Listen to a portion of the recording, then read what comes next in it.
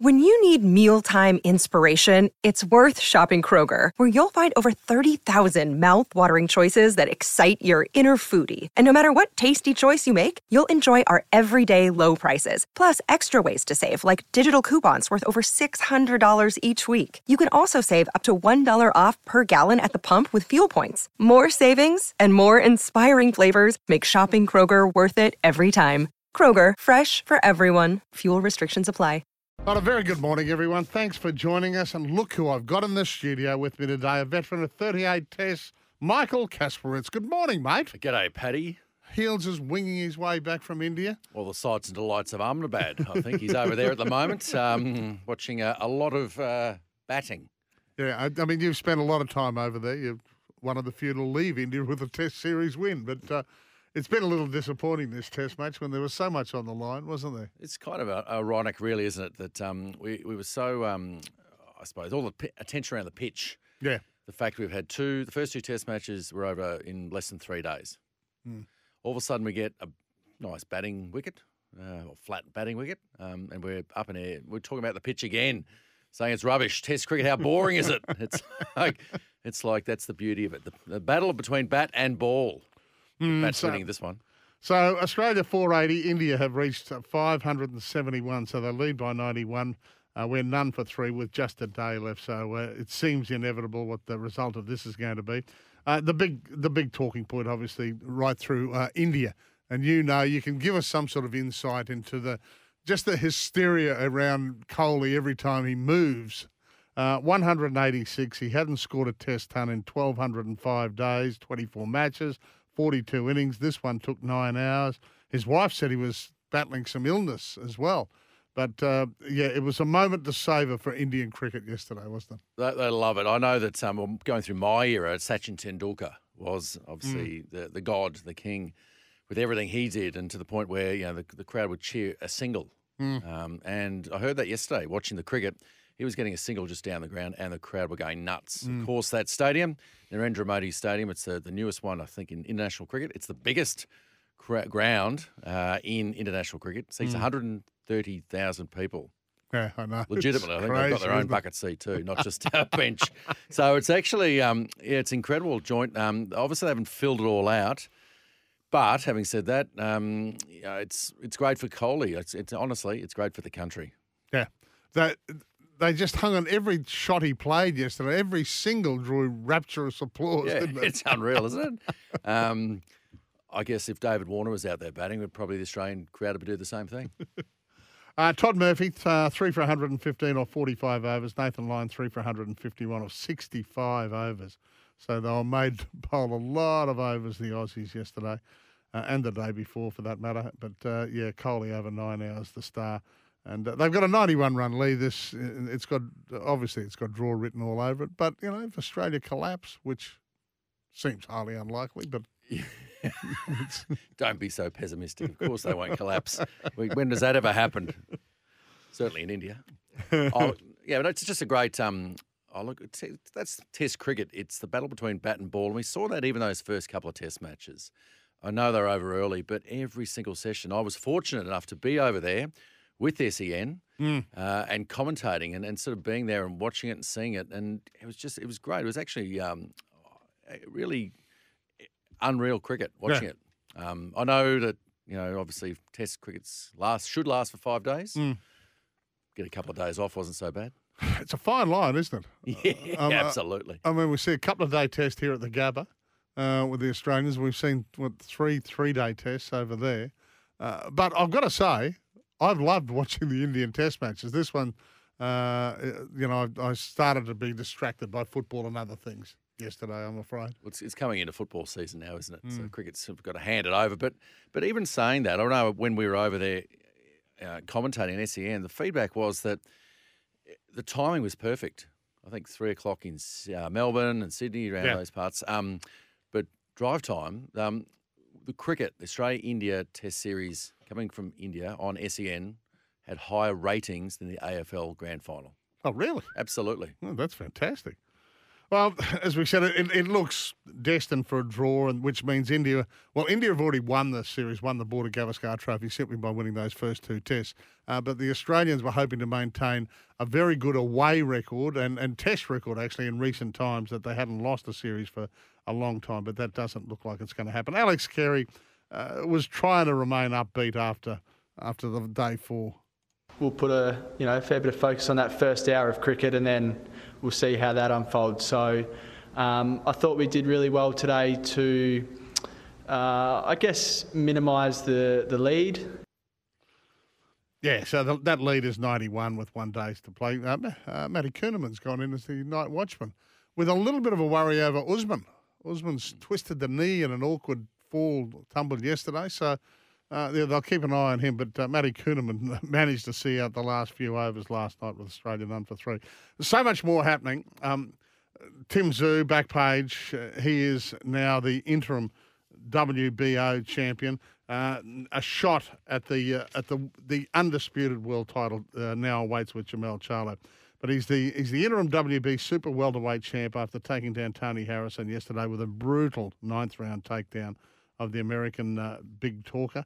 And this is how it unfolded. He's pouring in shots. Harrison goes down. Harrison goes down off a barrage. Tim Zhu took it to another level. I don't think he's going to get up. Tony is not getting up. He gets to his feet. But for how long? He's on very unsteady legs. Stopped. It stopped. And it's real. It is all real. The doubters have been destroyed. This is truly the Tim Zhu show. Well, for all the things that happened over the weekend, we voted that as our Optus yes moment. Tim Zhu winning that interim WBO title with the 9th round stoppage over American Tony Harrison. Search Optus Business or call our dedicated business team today. Great business starts with a yes. This was Zhu breaking down the fight. Started off good. The middle rounds, I think he started feeling that what he's good at. He gets into this groove and he moves around, flicks the jab, and he doesn't let you set up. I was sort of trying to come in with that one shot, but I started landing a little bit. I was landing the cleaner, harder shots, but he was very consistent at it. So now he's got Jamel Charlo, the undisputed champ. Charlo was watching back in the States. He said, "Hey, I'm a different beast to the one he faced today, and I don't think Tim's got the punch to stop me." But Zhu now knows he's got to step it up. Charlo, of course, they were due to fight. Charlo broke his hand in training, so it's been off for a while. That's why he took the Harrison fight. Now he gets to meet Charlo in July. And it's so exciting, isn't it? Great to see Australians around the world, all the belts, but a world title.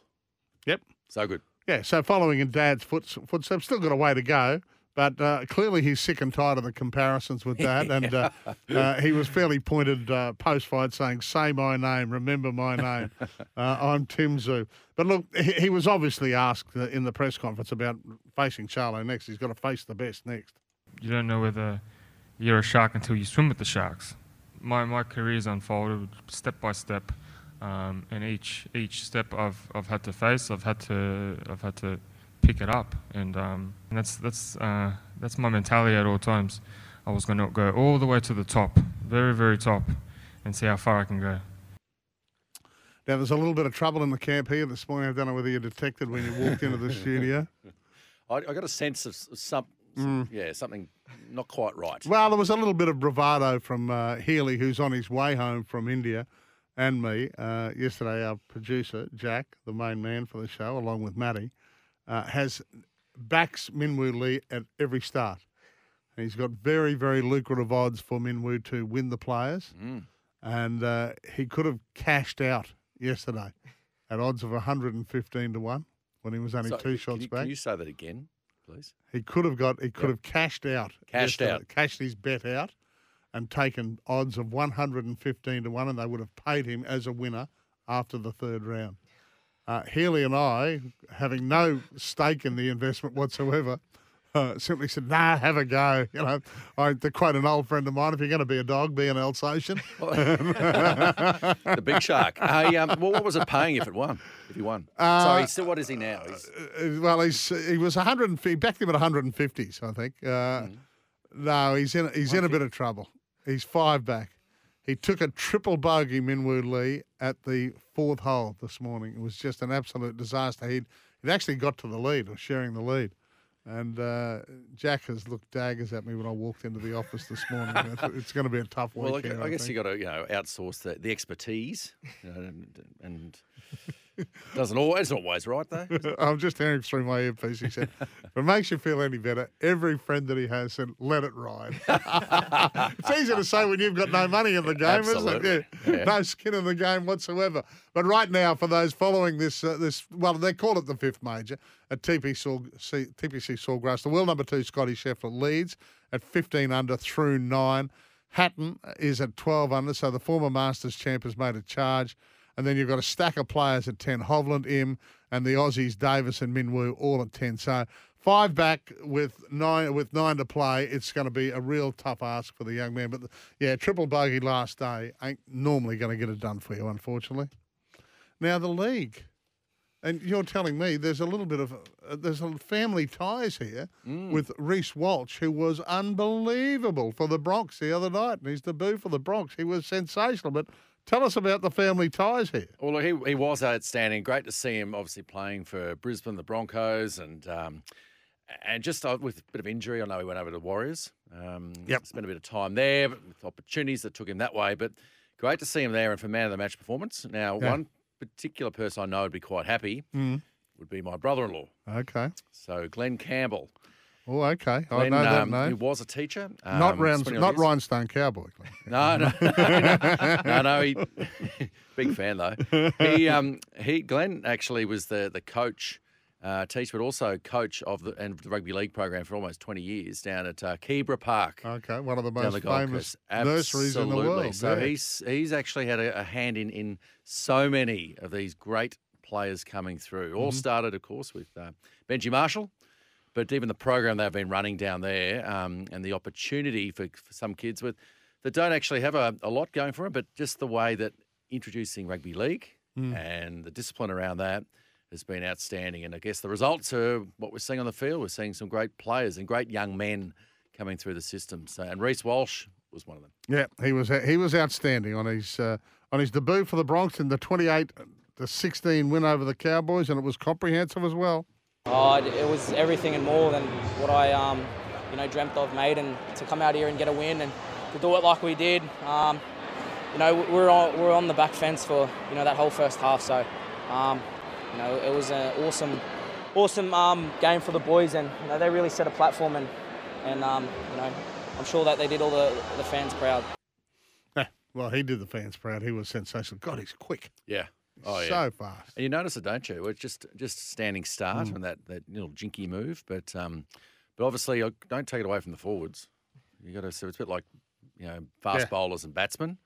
It's the forwards and the bowlers. So the relationship there is that. Yeah, the forwards will drive forward, giving the backs the room to move out there. So for all those forwards out there watching us, just like the fast bowlers, I'm standing up for us and our union. So, and the other thing, the Drinkwater hit on Corey Oates. Oates now out with a broken jaw. Drinkwater's going to cop 3 weeks. Some saying, is there parity there?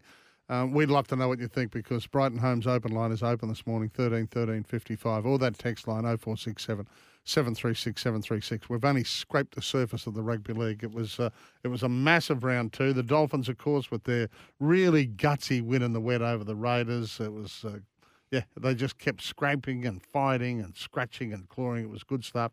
Titans threw it away against the Dragons. 4 tries in the space of 14 or 15 minutes either side of half-time turned that match, and Titans were a little bit disappointing, to tell you the truth, so they've got a little bit of navel gazing to do.